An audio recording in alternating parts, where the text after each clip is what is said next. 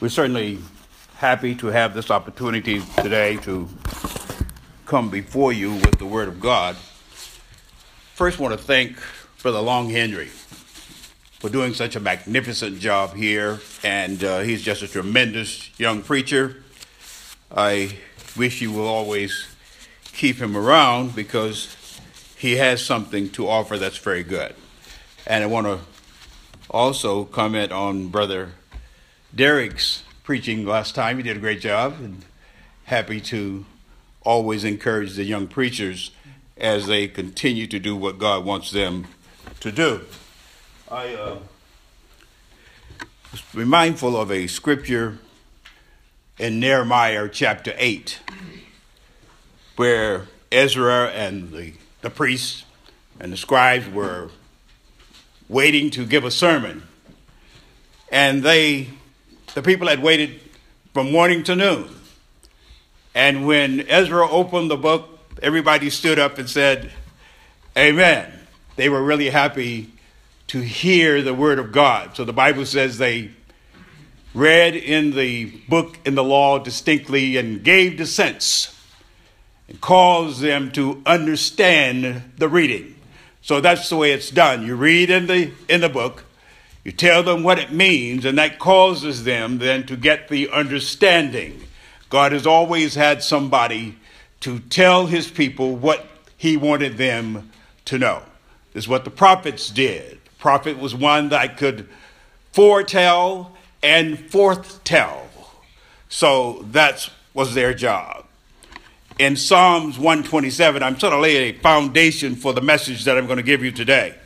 In Psalms 127, the Bible says, except the Lord builds the house, they labor in vain that build it. Except the Lord keeps the city, the watchman waketh, but in vain. So if God is not in the equation, the whole thing is in vain. Hebrews 2. From Hebrews 1, there's an expression of Jesus being greater than the angels. And beginning of Hebrews 2, the Bible says, for this reason, or therefore, we should give the more earnest heed to the things that we have heard, lest at any time we should let them slip. For if the word spoken by an angel was steadfast, and every transgression and disobedient received a just recompense or reward, how shall we escape if we neglect so great salvation, which at the first began to be spoken by the Lord, and was confirmed unto us by them that heard him? So it is in ink, it is in the writings, it is in stone that we have to obey God if we are going to see him in peace. Remember in Matthew 11, when Jesus had talked about John, of men born of women, there wasn't one greater than John the Baptist. Notwithstanding, the least in the kingdom is greater than he. Luke 16:16, the Bible says that the law and the prophet was until John. Since that time, the kingdom of heaven is preached, and all men presses into it. Now, John was the last Old Testament prophet. And the reason John was not as great as the least in the kingdom, this is the new way. The Bible says if the old hadn't been faultless, there'd have been no need for the new one or the second. You see, so John died before the Church of Christ was established, but he was still okay with God. Great man. He's a prophet. In Luke 13, the Bible says all the prophets will rise up in the kingdom in that day. So he's safe. Moses is safe. He didn't get the canon. He looked, but he didn't see it. He saw it, but he couldn't get there. But he'll be with God in the eternity as we will also. Now, my sermon today, my wife said I usually do too many preliminary things before I get into my sermon. But today, I had a really rough week. So I'm going to get on into the sermon today, and I'm not going to be here very long. I hope not. Usually I can't get finished, but anyway, I'm going to try to finish today. The sermon that I'm going to preach today is called, Should the Church Change with the Times? Should the church change with the times. We've seen a lot of changes in our world. I remember reading something concerning a man in 1895, said that everything that could be invented has already been invented. Oh, brother, he didn't know what he was talking about at all. I mean, more things have been invented in the last 20 years than the previous 100 years. I mean, we're just inventing stuff all the time now. And information is doubling every few years. So you can't keep up with everything that's going on. When I first got the computer, I didn't know. So I would go to one thing and it would say something there, and then it refers me to something else. And I had a printer, so I started printing out everything that I was reading. I mean, I was printing out maybe 300 or 400 pages a day, just printing it out and sending it to my friends. So one of my friends, a professor at Pepperdine University, he said, listen, Dr. Bird, don't send me any more information. He said, I have more than I can do already. You know, I'm trying to teach school and everything. You're sending me all this stuff. Don't send me any more. But then I finally realized, I'm not supposed to remember all of this stuff. So then I sort of calmed down, and the computer and I are doing very well right now. So we're good. But anyway, the message that I have, should the church change with the times? I'm going to get through that. And then I want to tell you something about getting into the church, the plan of salvation. I need to spend a little time on that because usually we go through that so fast, people just don't get it all the time. So I want to tell you a little bit about that. Also, the sermon that I have here, should the church change with the times, isn't a sermon that I outlined myself. As a matter of fact, I got it from a book called Bible Answers, written by a Brother Gene Frost. Great man. He's the father of Brother David Frost. When he was here, he gave me the book, and I said, Brother Frost, is it okay for me to preach something from this book? He said, yeah, that's why I gave it to you. I said, okay, fine. So I'll do that. And then that's scriptural as well, because Paul told Timothy, the things that you've learned and heard, commit those to faithful men, that they might be able to teach others also. And to the young preachers, you don't have to do all of that research anymore that preachers did 50 years ago, because they have done all the research. Now all you have to do is proclaim the word of God. Just go and get it and proclaim it, check it with the Bible, make sure it's right. But you don't have to do all that heavy studying anymore. They've helped you out a lot. And that's the way it should be. So we just continue to perpetuate, and the truth just goes out all the time. Now, back to the lesson. Should the church change with the times? In answering this question, we first need to establish what church means. It is a called out body of people, translated from the Greek word, someone says ecclesia or ecclesia, one of them, out of, ecclesias, or calling. So it's called out of. In the Bible, it is used to denote an assembly of citizens of interest or affairs of state, Acts 19:39, the nation of Israel, Acts 7:38, and even a riotous mob, Acts 19:32 and 41, as well as the called out people of God. The church of the Lord Jesus Christ is composed of all who he has saved. The saved then is in the church of Christ. Acts 2:47, Ephesians 5:23. Jesus is the founder and head of the church. Matthew 16:18, 1 Corinthians 3:11, Acts 20:28, Ephesians 1:22, Colossians 1:18. Should the church change with the times?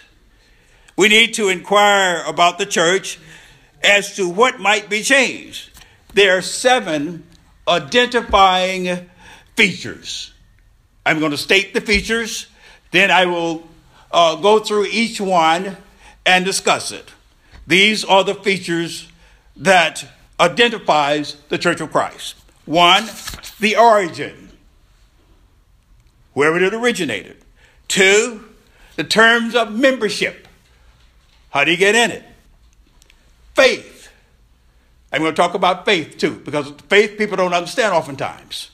Somebody asks you, what faith are you? Well, you know already that person doesn't know what he's talking about. Worship. Organization. practice, and the name.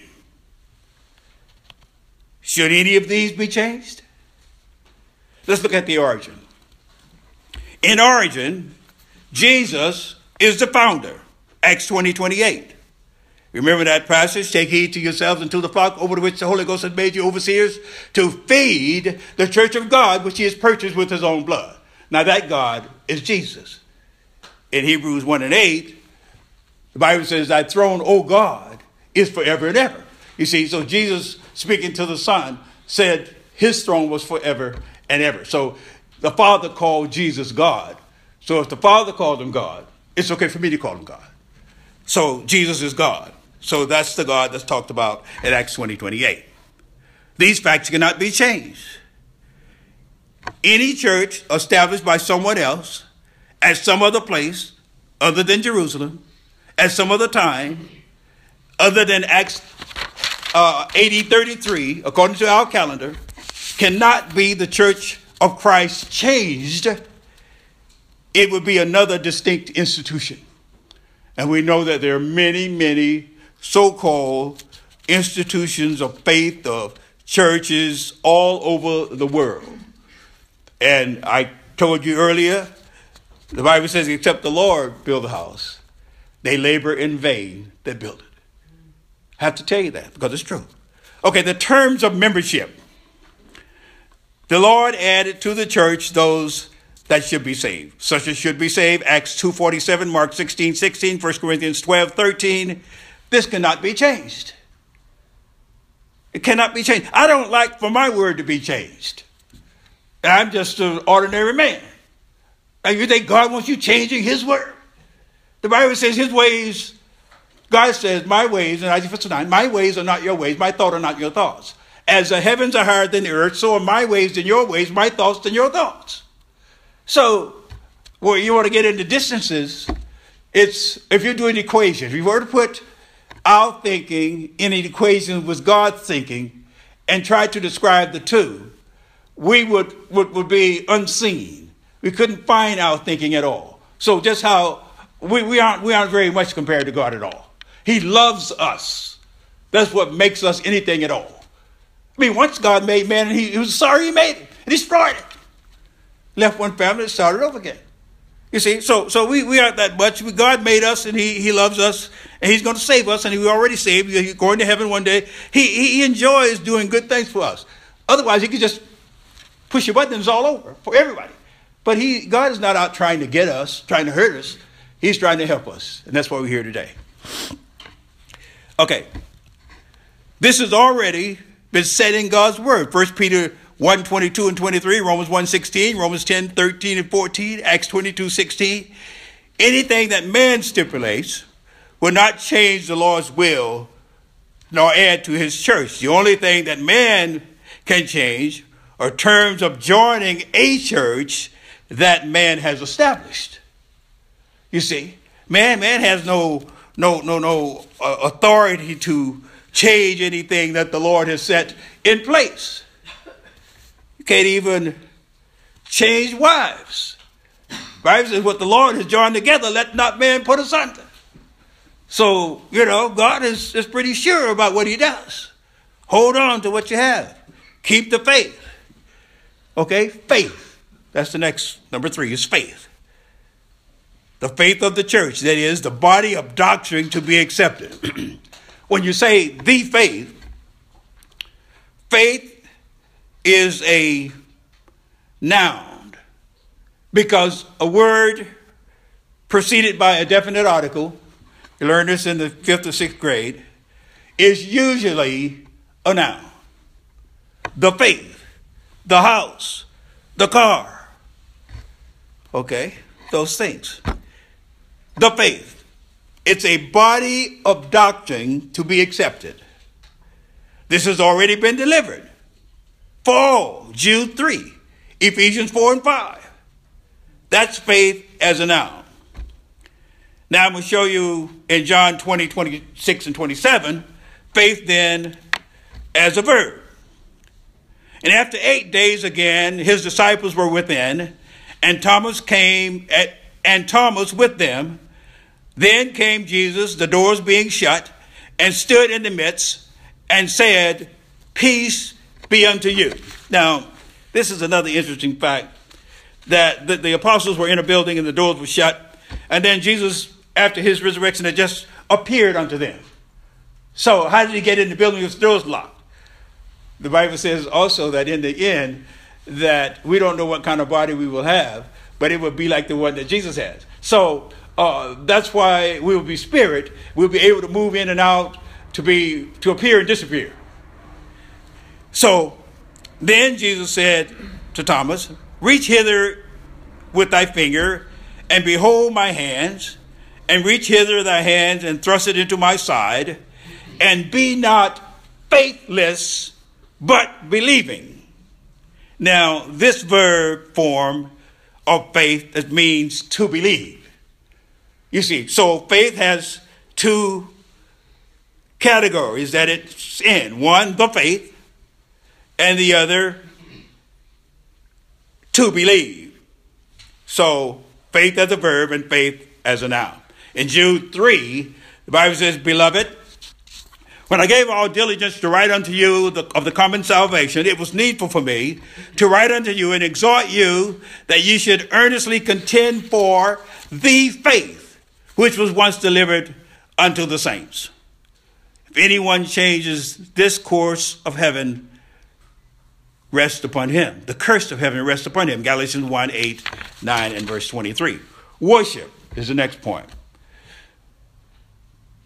The worship of the church is to be in spirit and in truth. Remember John 4:24, the Bible says God is spirit, and they that worship him must worship him in spirit and in truth. It is therefore, John 17:17, it is ordered of God. He has not changed it. Man may not change it either.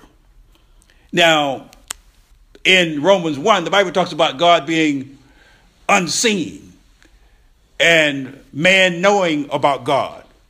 Just think about it. God is spirit. So he didn't have a manifestation of flesh and blood. But yet, he made a universe from his speaking. He made it. He didn't have any material. My father used to build houses, and I used to work with him. So we'd build a house. And then I'd tell the kids at school, I built the house. Well, did I build it all by myself? No. But I built it because my dad and I worked together. Like Jesus, the Holy Spirit, and God, they all work together. So the God is spirit, and he created a universe that we could see. Isn't that amazing when you think of it? That you can't see him, but he creates things that we can see. That's amazing. That's amazing. And then if you want to go really lose your mind, try to think of then how did this all begin? What the Bible says in Psalm 90, that wasn't any beginning. God has always been here, will always be here. From everlasting to everlasting, thou art God. So God didn't begin at any time. That surpasses the human understanding. A man cannot understand anything that did not have a beginning. God has always been here, the Bible says, Psalm 90, and will always be here. So he didn't have to come from anywhere. He didn't have to start at any time. He'd always been here. Now, he made us. I made a machine, and someday you all might use it. I made a machine. The machine doesn't tell me what to do. I made the machine. So it has limitations. You see, it is not as brilliant as I am. I made it. It didn't make me. So that's just it. So God made us. So he put us in a box. We can't get out of that box. You see, I don't care how much you try, you can't get out. Your thinking is limited. Your imagination is limited. There's certain things you can't even imagine. You see, there's some things you know. Little things, not very heavy. But some people God blessed with a lot of information. And some of them turned against God and were still acting stupid. Like Einstein said that he doesn't know what God thought, but he knows that his theory is correct. Or some kind of foolishness like that. I used to love Einstein. But when I read that about him, I said, well, you know, any man that's been blessed like you and now you're turning against God, who do you think you are? So anyway, let me go on with my lesson. I don't want to get into commentary here. My wife says I talk too much anyway. So, okay. We can't change the worship. Has to be in spirit and in truth. The organization. Jesus is the head of the church, Colossians 1:18. The congregations function under the oversight of elders and deacons who serve under them. Acts 14:23, 1 Timothy 3, 1-13, Titus 1, 5 through 9. I know I'm going fast. If you want a copy of the lesson, I can give it to you, and you can put all this in your notes. Philippians 1:1, Acts 20:23, 1 Peter 5:2. To change the organization would be to dishonor the head and to reorganize another church. So when people start changing things in the church, they are not changing the church. They are making another church. You see, this church of Christ remains the same. In practice, the church is to teach the gospel. 1 Timothy 3:15. In case of distress, it cares for its own. That's what the church does. Acts 6, 1-6. Acts 11, 27-30. The head never assigned the church to economic fields or domestic or social or political. To change the church into a political organization or social club, for example, is to disobey the head. All authority belongs to him, Matthew 28:18. The name. The church, as the bride of Christ, wears his name. That's why it's the church of Christ. I have one wife. She's back there. Better not have two. I have one wife. She's back there. And her name is Sister Bird. My name is Brother Bird. You see? Now she comes home and says, I'm Sister Jones. Well, then you just go on where the Joneses are then. You know, whatever. But it's not going to work. It's just not going to work. She's going to have to be Sister Bird. You see, that's the way it is. In every Bible reference where Christ is identified in the possessive case, it refers to Christ. The church, rather, is identified in the possessive case. It always refers to Christ. Acts 20:28, 1 Corinthians 1:2, Romans 16:16. To call it by after any other thing or any other name is to dishonor the bridegroom. You see, you can't do that. If you call the church by some other name, you're dishonoring Christ. Should the church change with the times? There's no need for change. The world still needs salvation and a Savior. It needs directions and guidance. It needs to honor God. It needs authority over it. It needs the gospel to be promulgated. It needs to know the bride of Christ. The church of Christ is not subject to man as to be changed by man. Any changes wrought by man produces apostasy and results in establishment of human institutions. 2 Thessalonians 2, 3-15, Revelations 2:5, Matthew 15, 7-13. Modernism conceives of religion as an evolutionary process. It fails to recognize the fact that Christianity is the revealed way of God. Ephesians 3:3-5, 1 Corinthians 12:28, 1 Corinthians 15:24, Matthew 13:41, Ephesians 3:10-11. The Lord's work is perfect, and his church does not need any changing. Now, there might be someone who doesn't really understand how someone gets in this church. Everybody here might already be a Christian, but sometimes we explain this and then you'll know how to tell others about it as well. To become a member of the Church of Christ, one must hear the gospel.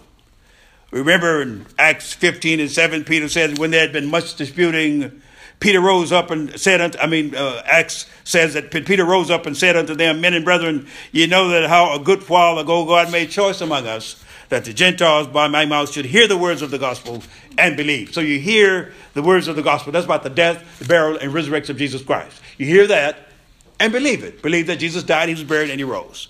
So then in Romans 10:17, the Bible says faith comes up by hearing, and hearing by the word of God. So when you hear the word of God, it produces a faith that pleases God.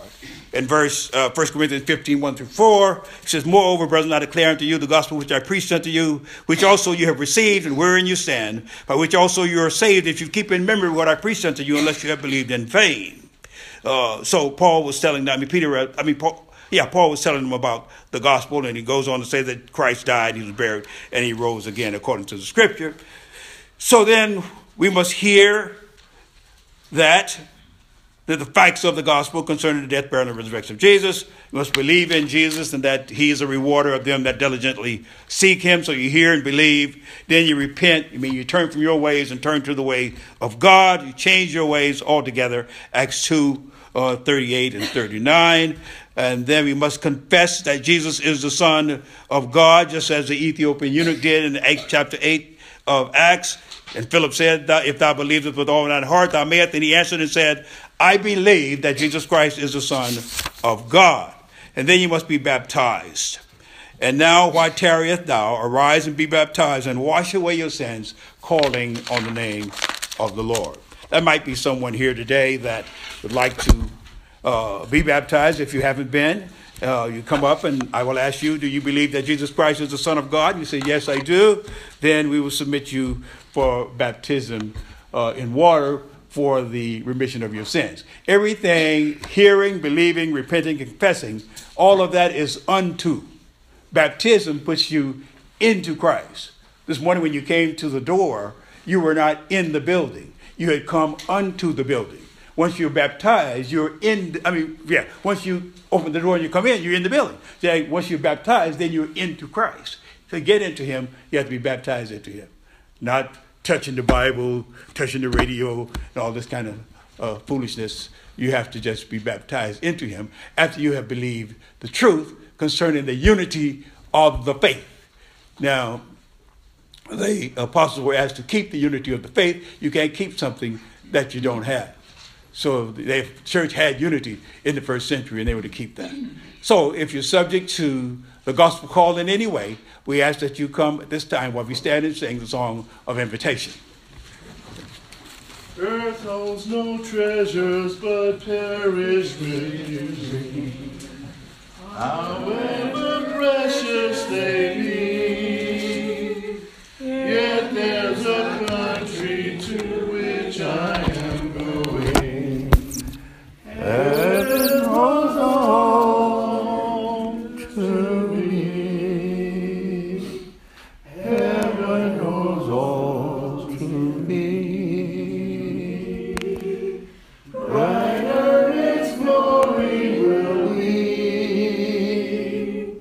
Joy without measure will be my treasure.